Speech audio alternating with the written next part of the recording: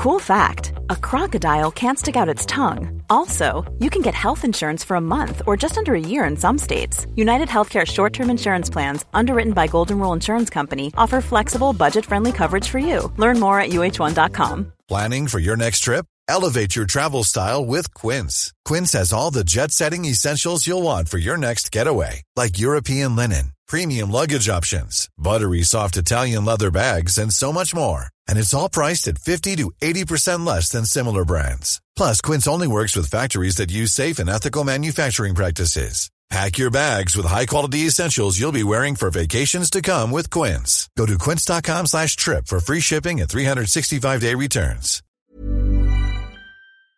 Hi there, this is Martina Navratilova, and you're listening to the Tennis Podcast.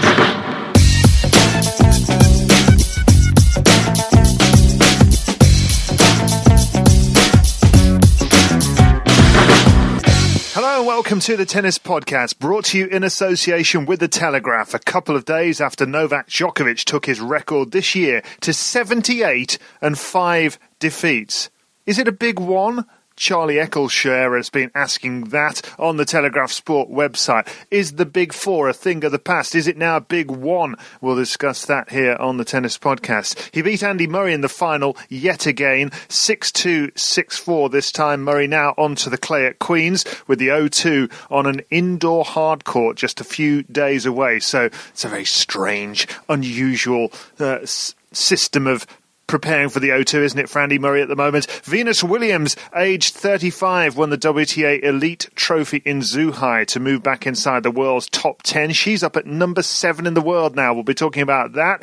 We'll also be answering your questions sent in via @TennisPodcast, and we'll be hearing from John McEnroe, who played in his first Davis Cup singles rubber in the 1978 final, condemning Great Britain to defeat the last time that Britain were in the Davis Cup by BNP Paribas final. McEnroe remembers that on the Tennis Podcast and gives his predictions for the final between Britain and Belgium in a few weeks' time. First, though, Catherine Whitaker, safe to say that you and I have had very contrasting Mondays. Yes. Isn't it? Yeah, we were supposed to have very similar Mondays, and it just didn't quite work out that way. Yours was about 10,000% more glamorous than mine, David. You were... And enjoyable, yes. I was hobnobbing with the great and good of tennis with Pat Cash and Tim Hemman and the tournament director of the Aegon Championship, Stephen Farrer. We all went down to the BBC studios for the live Chris Evans breakfast show on BBC Radio 2, which has an audience of more than 10 million people. Every year they do an auction for children in need, and we put together what is known as the Ultimate Tennis Package, which gave people chance to go to the 8 winning bidders. If they bid enough money, they would get to go to the Albert Hall for Champions Tennis in the first week of December, play on the Albert Hall court, just as you and I did last year, Catherine, and we know how good that is, as long as you don't lose. And also, they get to have fantastic seats, they'll get a backstage tour, they get to go to Queen's later on next year and take part in the official draw, play in a Pro-Am, do the coin toss. The top 2 bidders would hit a few balls with Andy Murray. Oh, my word. And how about this, Catherine? The ultimate part of the auction prize was that the 8 winning bidders would get to put a question on the Tennis Podcast to John McEnroe. Yeah, how cool's that? That's what really reeled in the big bucks, I think. It was the prospect of having their name read out on the Tennis Podcast. I mean, I think we are almost wholeheartedly responsible for the £285,000 raised for a wonderful charity, frankly. £285,000, more than £250,000 raised by tennis inside an hour, and the vast majority of it down to the Tennis Podcast. Absolutely right, Catherine Whitaker, well said. And as we were saying, Catherine was meant to be part of this whole setup and helping to get the players where they need to go.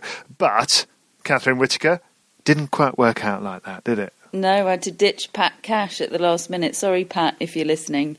No, I've had a torrid couple of days with a very ill-timed illness. Back to almost fighting fit now. I mean, the good news, though, David, is I think it might be responsible for my speedy recovery. Sky Broadband have been in touch. I know everyone's been on the edge of their seat to know the end to the Catherine Whittaker Sky Broadband saga. And they've been in touch and offered me some form of monetary reimbursement, along with their profuse apologies for what was a very traumatic Sunday without internet while Nadal and Federer was going on.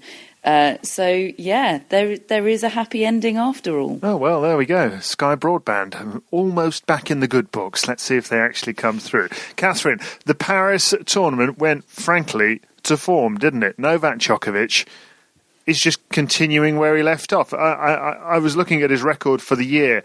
Only once all year has he failed to reach a final. 14 out of 15 tournaments he's played, he's reached the final. It's just getting more and more one-sided. It is, as Charlie Eccleshare said in the Telegraph Sport website, it feels like a big one now. It doesn't feel like a big four.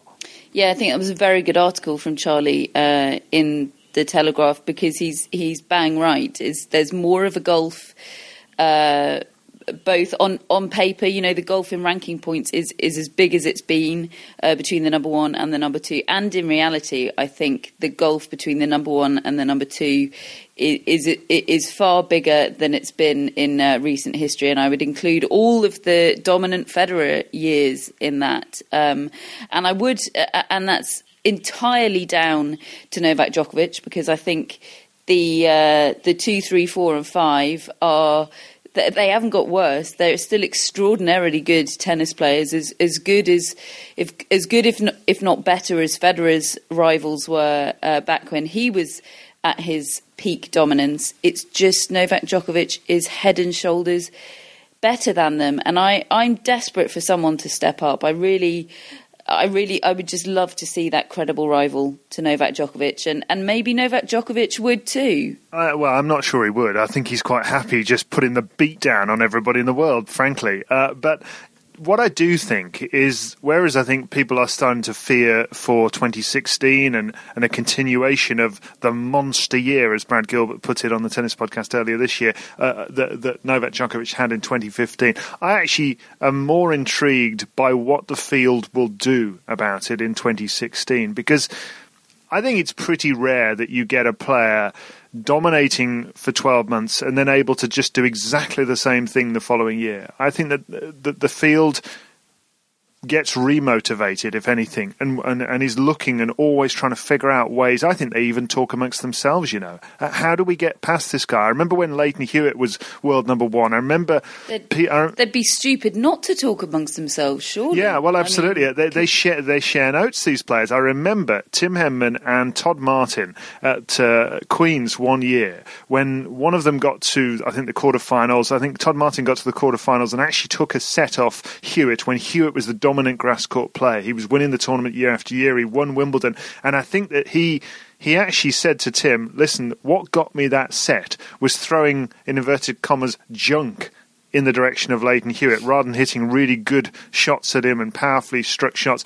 You might be better off throwing all sorts of weird stuff at him, because it might throw him out of his rhythm. And I remember Henman actually gave that a go in the next round. He actually admitted to doing that. So I think that will happen. I think that players are going to come out remotivated in 2016 to try to find a way past Novak Djokovic and derail him a little bit. Let's not forget that it was only a bloke of nearly 7 feet tall who managed to actually stop him before a final. That was Ivo Karlovic in the first tournament of the year in Doha. But the bigger question for me is there any danger, do you think, of Novak Djokovic suffering a little bit from a lack of motivation in 2016, given that he's dominating so much?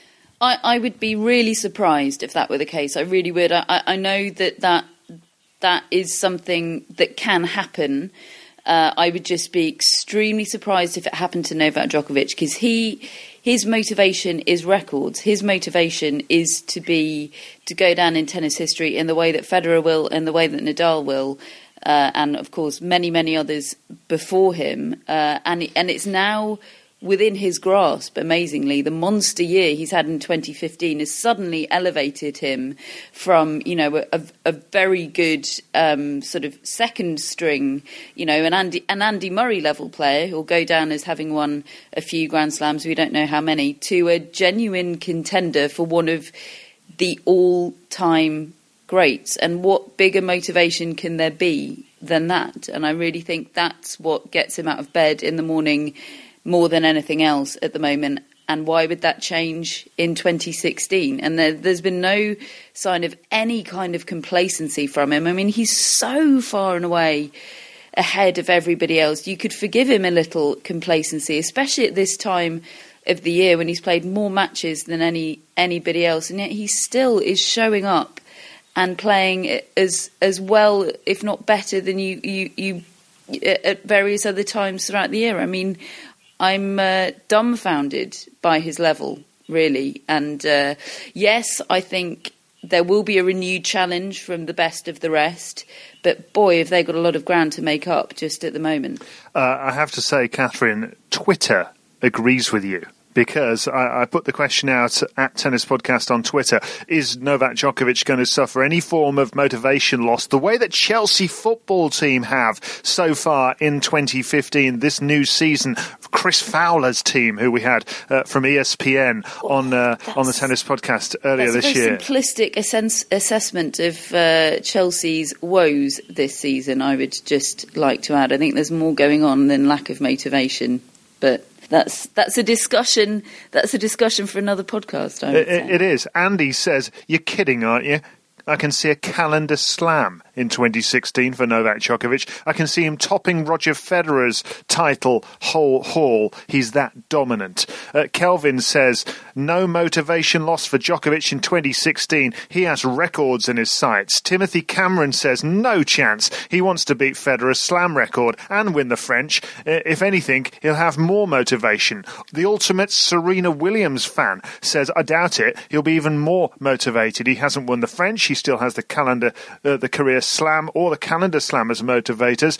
And finally, Hugh says, "Even my favourite media tennis account is talking about Chelsea. Can't look anywhere without being reminded how awful we are." Yeah, well, I mean, that's just you're setting yourself up for that. If you insist on being a Chelsea fan, my friend, you've just got to accept the abuse that comes your way. Other football teams are available with whom you will receive less abuse.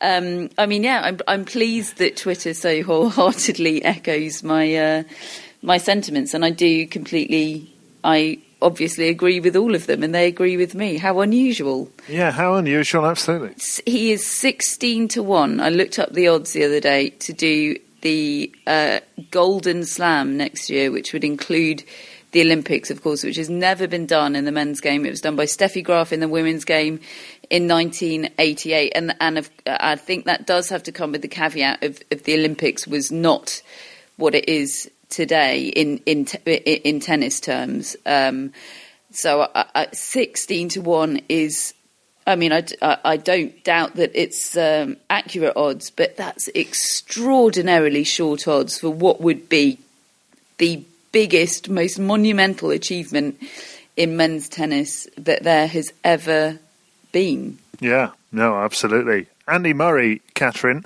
got to the final, had a good week, beat David Goffin in what we were all billing as a rehearsal for the Davis Cup by BNP Paribas final, and he found his way to the final pretty easily, as he has been doing a number of times this year, but also has happened, aside from one occasion in Canada earlier this year, ran into Novak Djokovic and just had no chance. Yeah, I have to say there wasn't really any point in that match where I thought Andy Murray had a chance, I'm afraid. It was, yes, he mounted some challenge at various points. You know, he rallied a bit in that second set to break back, but then Djokovic broke immediately again, and it always had that feel.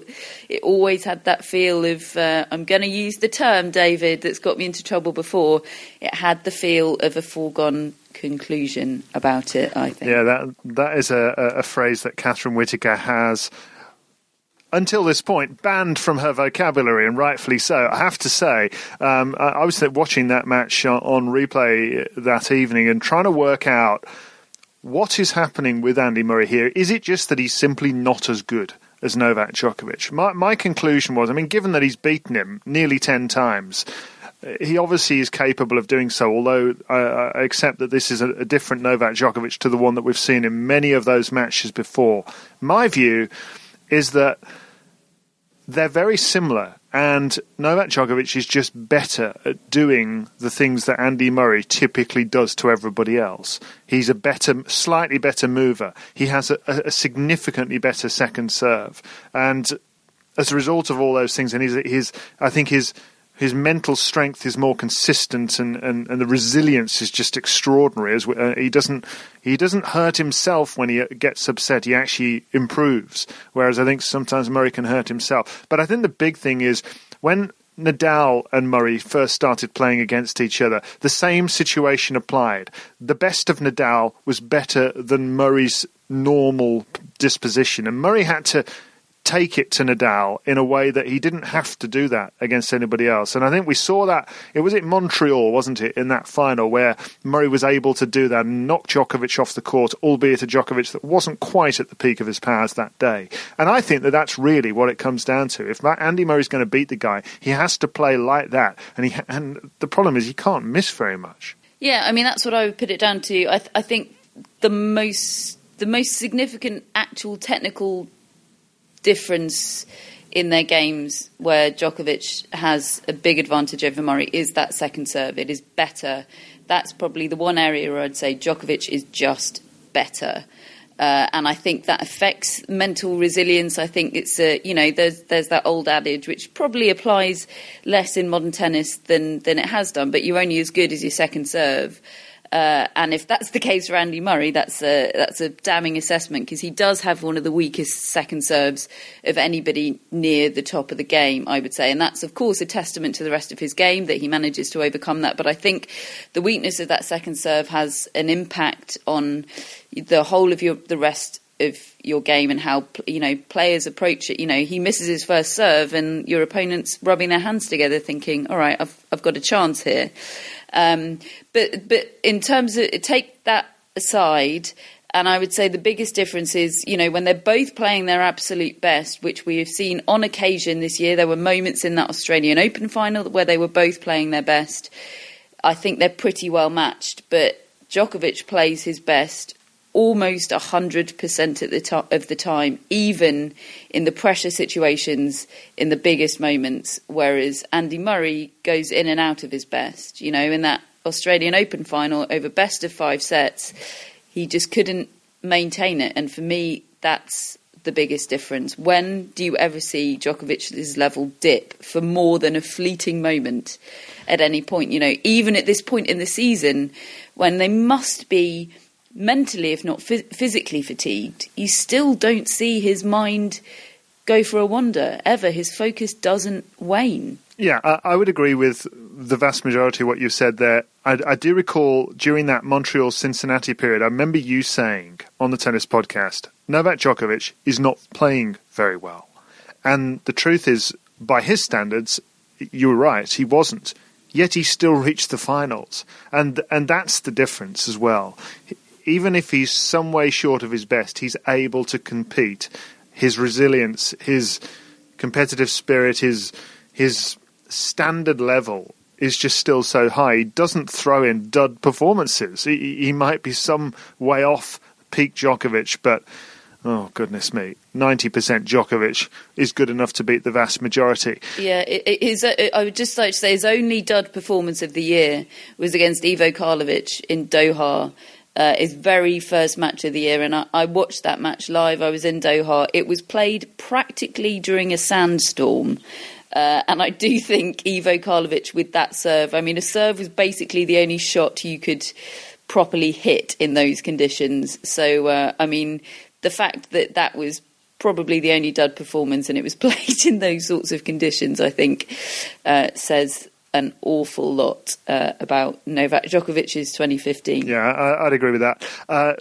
Incidentally, Andy Murray now, we were talking about it, he's gone, as the tennis writers were saying, the ones that were in Paris, they spoke to him afterwards about his plans. He's going to go and practice on the clay. As he said, or as you were saying in the tennis podcast last week, and you have done on Twitter a couple of times this week, if he does feel the back or if he starts to feel some sort of injuries, he said himself that he then wouldn't play the O2. He fully intends to do that at the moment, to play that tournament, but he's going to play for a few days on clay. So a big few days coming up for Andy Murray. And in terms of how it goes over the next couple of weeks, I would expect, Catherine, overall that he will play both. I think he does look in pretty good physical nick. And, well, just fingers crossed that he shows no adverse effects. I would too. I'm expecting him to play, but Andy Murray is very and with very good reason, but he's very precious about his body, isn't it? You know, in his semi-final against David Ferrer in Paris, you know, as soon as things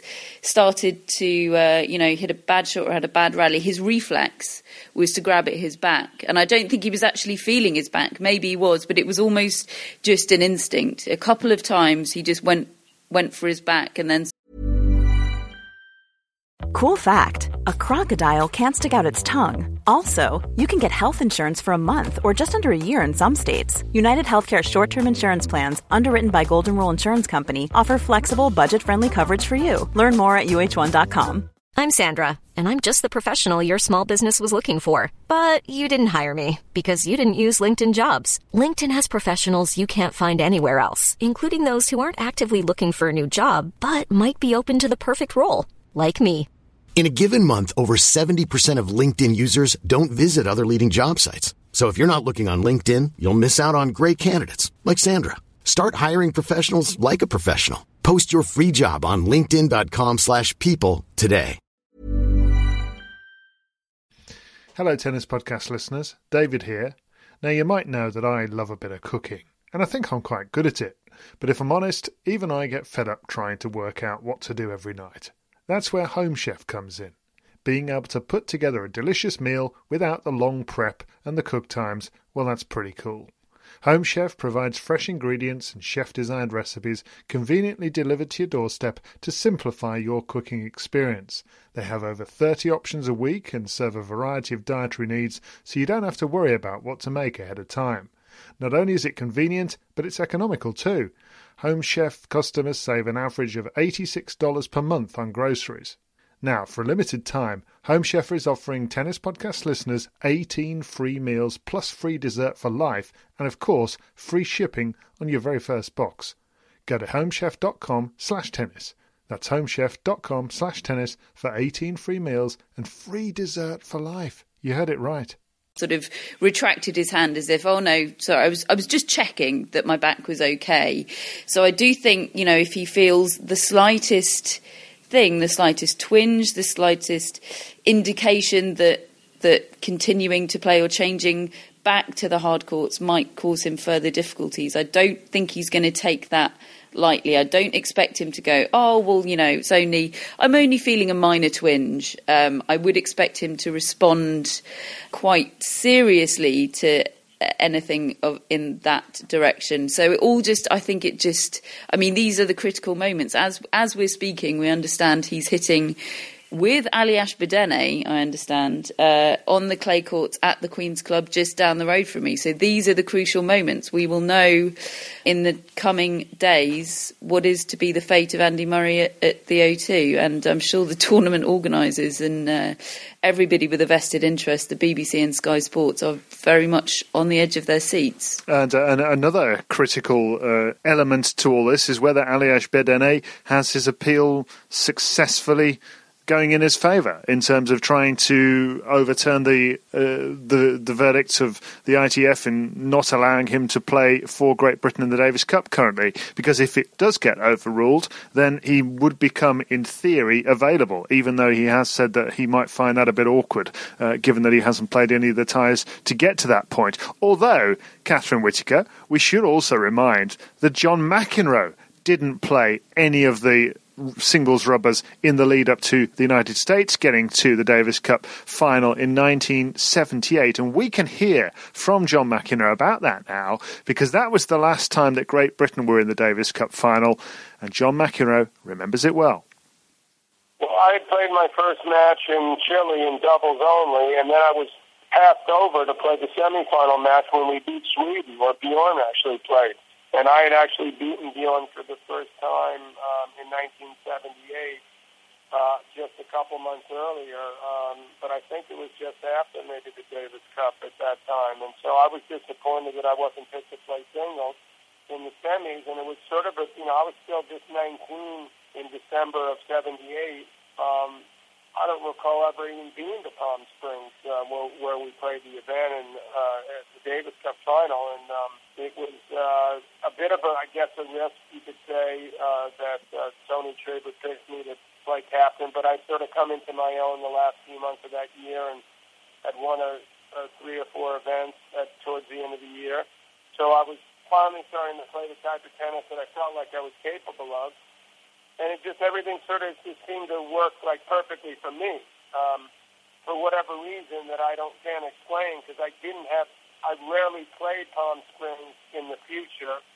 I didn't feel like I had success there, and I didn't like the dryness and the dry heat and having to go indoors, outdoors. So for whatever reason there, my game clicked perfectly, and it was like I was in sort of the zone when I played Lloyd and Mottram, and I think Mottram had ended up actually beating Gottfried in the second singles match. So it was actually 1-1 after the first day, and so it was still competitive when I played Mottram the final match, and it felt like I wish everything could be that easy. I look back, because I only lost 10 games in 2 matches, I think. Pretty good. It's pretty good. Maybe Britain will win this one. Turns out it's not always that easy. Yeah, no, absolutely not. Do you think we'll win this one? To me, Great Britain should win. I think it's set up obviously Murray, there's going to be some pressure, but the way he operated with Australia, that's the way it's going to pan out to me the next time. He's going to win 2 singles, and it would be sort of nice if he was able to do it one more time with his brother. Definitely going to be the favorite. It's a little harder when you play on the road, but I pick Great Britain. You see, it depends who they play the other match, but even the second singles, they got an outside shot at winning that. So, to me, they should win that 8 out of 10 times.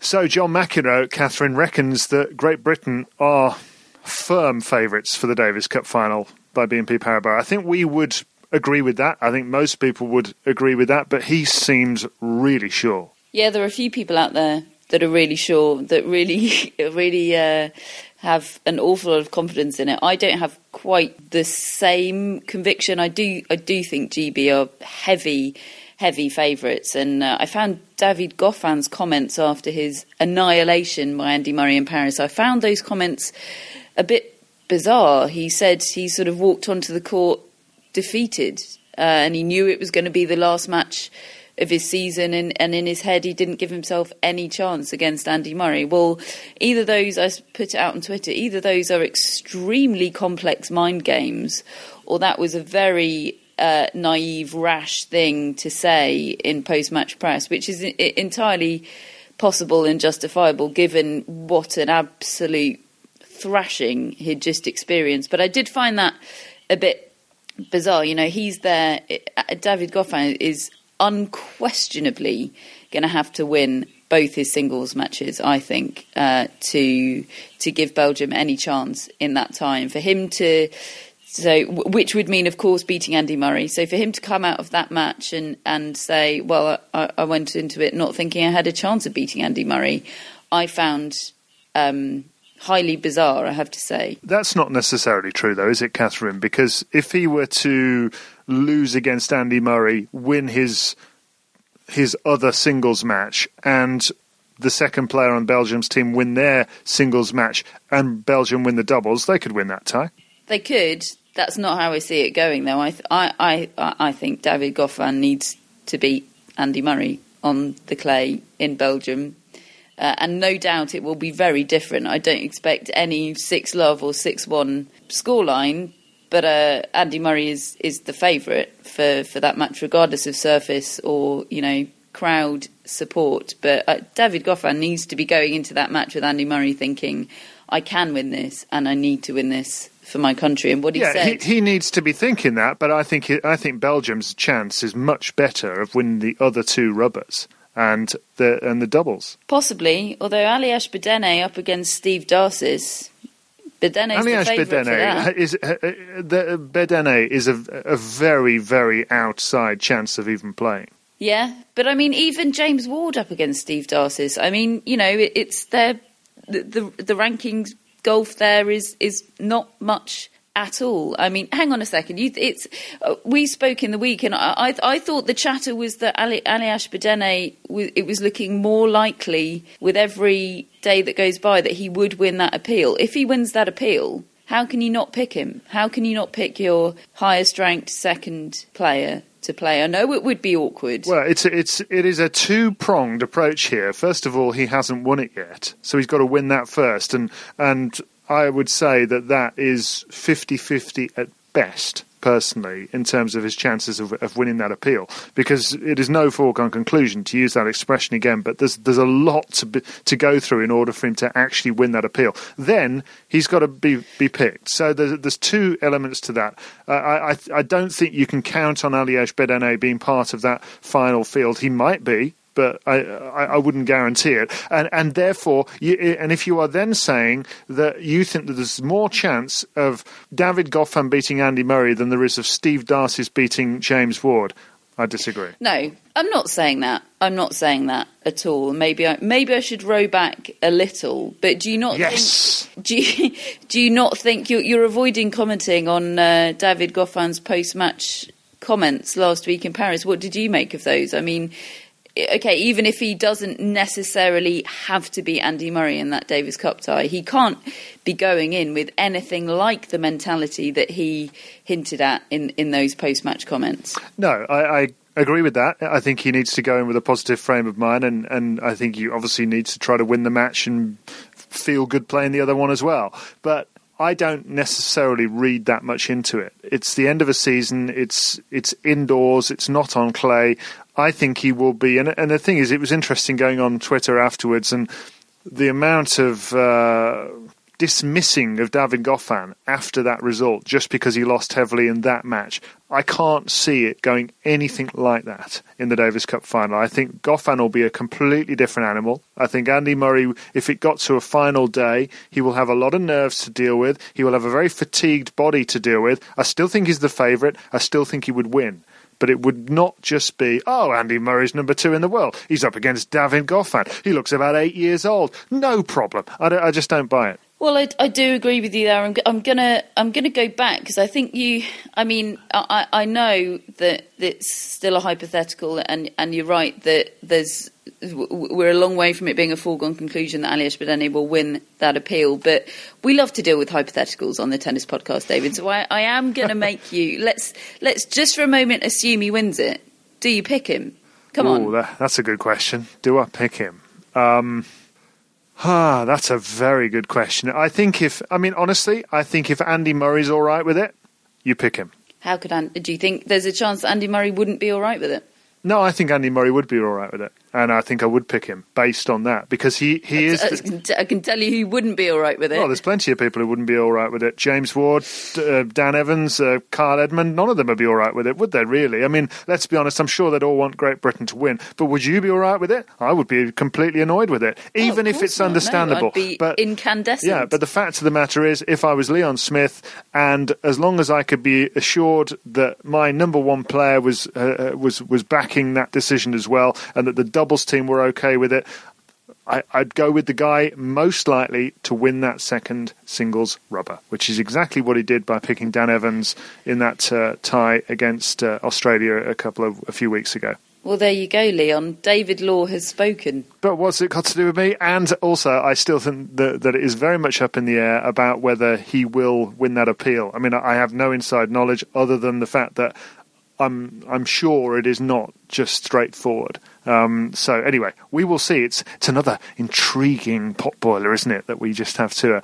look forward to see what happens with that. Now, just before we go, Venus Williams, Catherine, I can't get over how impressive what she has done yet again this year has been. 35 years of age, 21st year as a tennis professional, and she's, I mean, you talked about it, her being in Singapore, just waiting around to see if she got in as an alternate. That's how she spent her week. And then she goes off to Zhuhai, and she's playing players like Karolina Pliskova in the final. You know, top players. And she beat the lot. She won the title.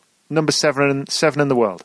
She is amazing. She is absolutely amazing. She's an inspiration to sort of swathes of women and men everywhere. I think she's the oldest player to feature in the top 10 since Martina Navratilova, who was 38 and in the top 10 in 1995. I'd be surprised if Venus was still around in 3 years, but hey, I'd have been surprised 3 years ago if you told me in 3 years' time she'd be back in the top 10. So, I mean, she surprises everybody in the best possible way. I think it's such a shame that she didn't jump into that top 8 in time for Singapore, because I think it seemed such a waste of everything that Venus Williams brings that she was there and yet couldn't play. You know, it's a tough gig being an alternate. They have to be on site, warmed up and ready ahead of every group stage match, ready to step in at,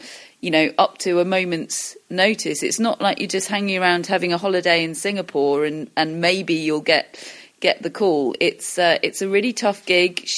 Plenty of people turned down being an alternate, and it's not like she hasn't been there and done it all before. I'm sure the fact that she was playing in Zhuhai the next week was an incentive for her to stay in that part of the world. But I mean, unfortunately, we don't hear that much from her anymore, do we? Which is understandable because, you know, she's been speaking to the media for the last 21 years of her life. But I'd love to hear a really, really in-depth interview that properly gets under her skin to really understand where she's getting the motivation from, because I'm amazed by it. I'm constantly amazed by it, and I think she's incredible. Yeah, I couldn't agree more. And I have to say, if I could have one tennis wish for 2016, it would be for her to win another Grand Slam title.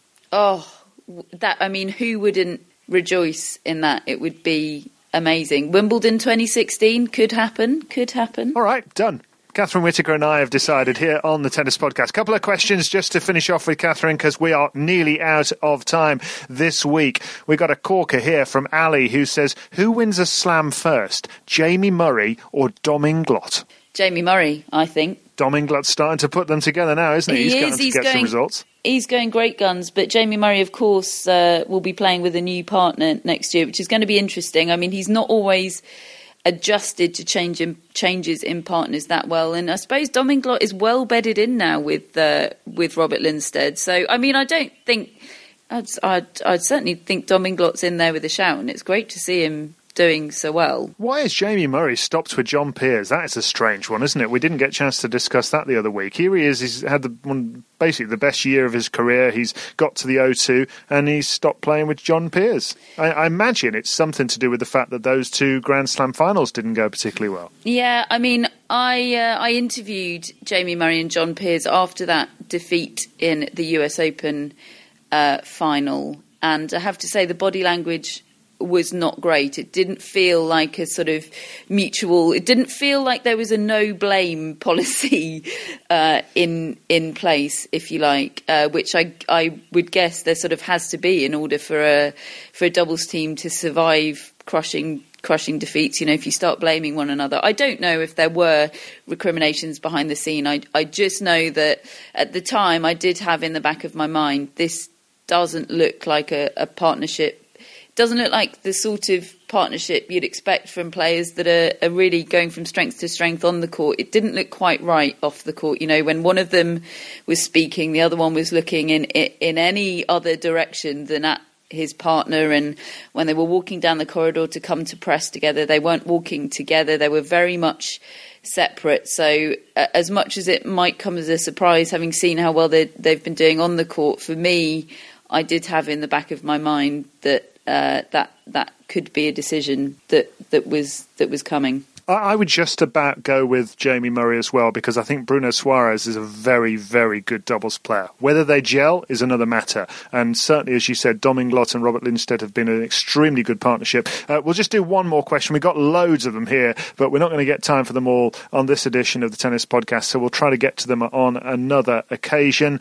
We have one here from Tevon, who says, Azarenka and Murray both have failed to win a Grand Slam title now since 2013. Do you see them winning another one before they retire, Azarenka and Murray? I think they both should. Yes, I do. I think Azarenka... Will they? Yes, I think they both will. There you go. I agree. Which one's going to win which? I mean, I think Azarenka has a good shout pretty much anywhere. I mean, I wouldn't rule her out for the Australian Open. She's always played well there. She just needs to put it all together. I know this year's been a tough one earlier. She actually did an extremely honest, very revealing interview. I think it was with ESPN in the week, talking about, her changes in coach this year and how she struggled with being, outside the seeded position. She's been that dangerous lurker in the draw for the whole year, and I'm sure that was a great novelty to start with, but she needs to get herself back in that top 10. She needs to be a top seed for the Grand Slams, so she doesn't have to keep playing these big blockbuster matches in the second round. As great as it is for us spectators to see Azarenka, Wozniacki or whatever it might be in the second round of a slam, she needs to be saving herself for the latter stages, and if she can just chip away and get back up there, she absolutely should be winning more slams. Yeah, indeed. I agree with you. They can frankly both win all of the slams if things go their way, but I do feel that in Murray's case, he probably needs Djokovic to run into somebody else, or because he's played him a number of times now in big finals, big Grand Slam finals, and he's given him good matches, but he just hasn't been able to outlast him. So we'll just have to wait and see. And it is going to be all happening in 2016. I think we're in for a cracking year. Still got plenty more of this year to come as well. We've got the O2 ATP World Tour final starting this weekend. Following that, we've got the Davis Cup by BNP Paribas final in Belgium. Then we've got the Champions Tennis at the Royal Albert Hall. Oh, Catherine Whittaker, it is all happening. Now, do try to get through a week without getting ill, will you? I make no promises. It doesn't seem to be. In my hands. But I will do my very best, David. I'll wrap myself up in cotton wool just for the tennis podcast. How's that? Oh, good. Well, thank you very much. Lovely to talk to you. Lovely to talk to everybody listening to the Tennis Podcast, brought to you in association with The Telegraph. We'll speak to you soon.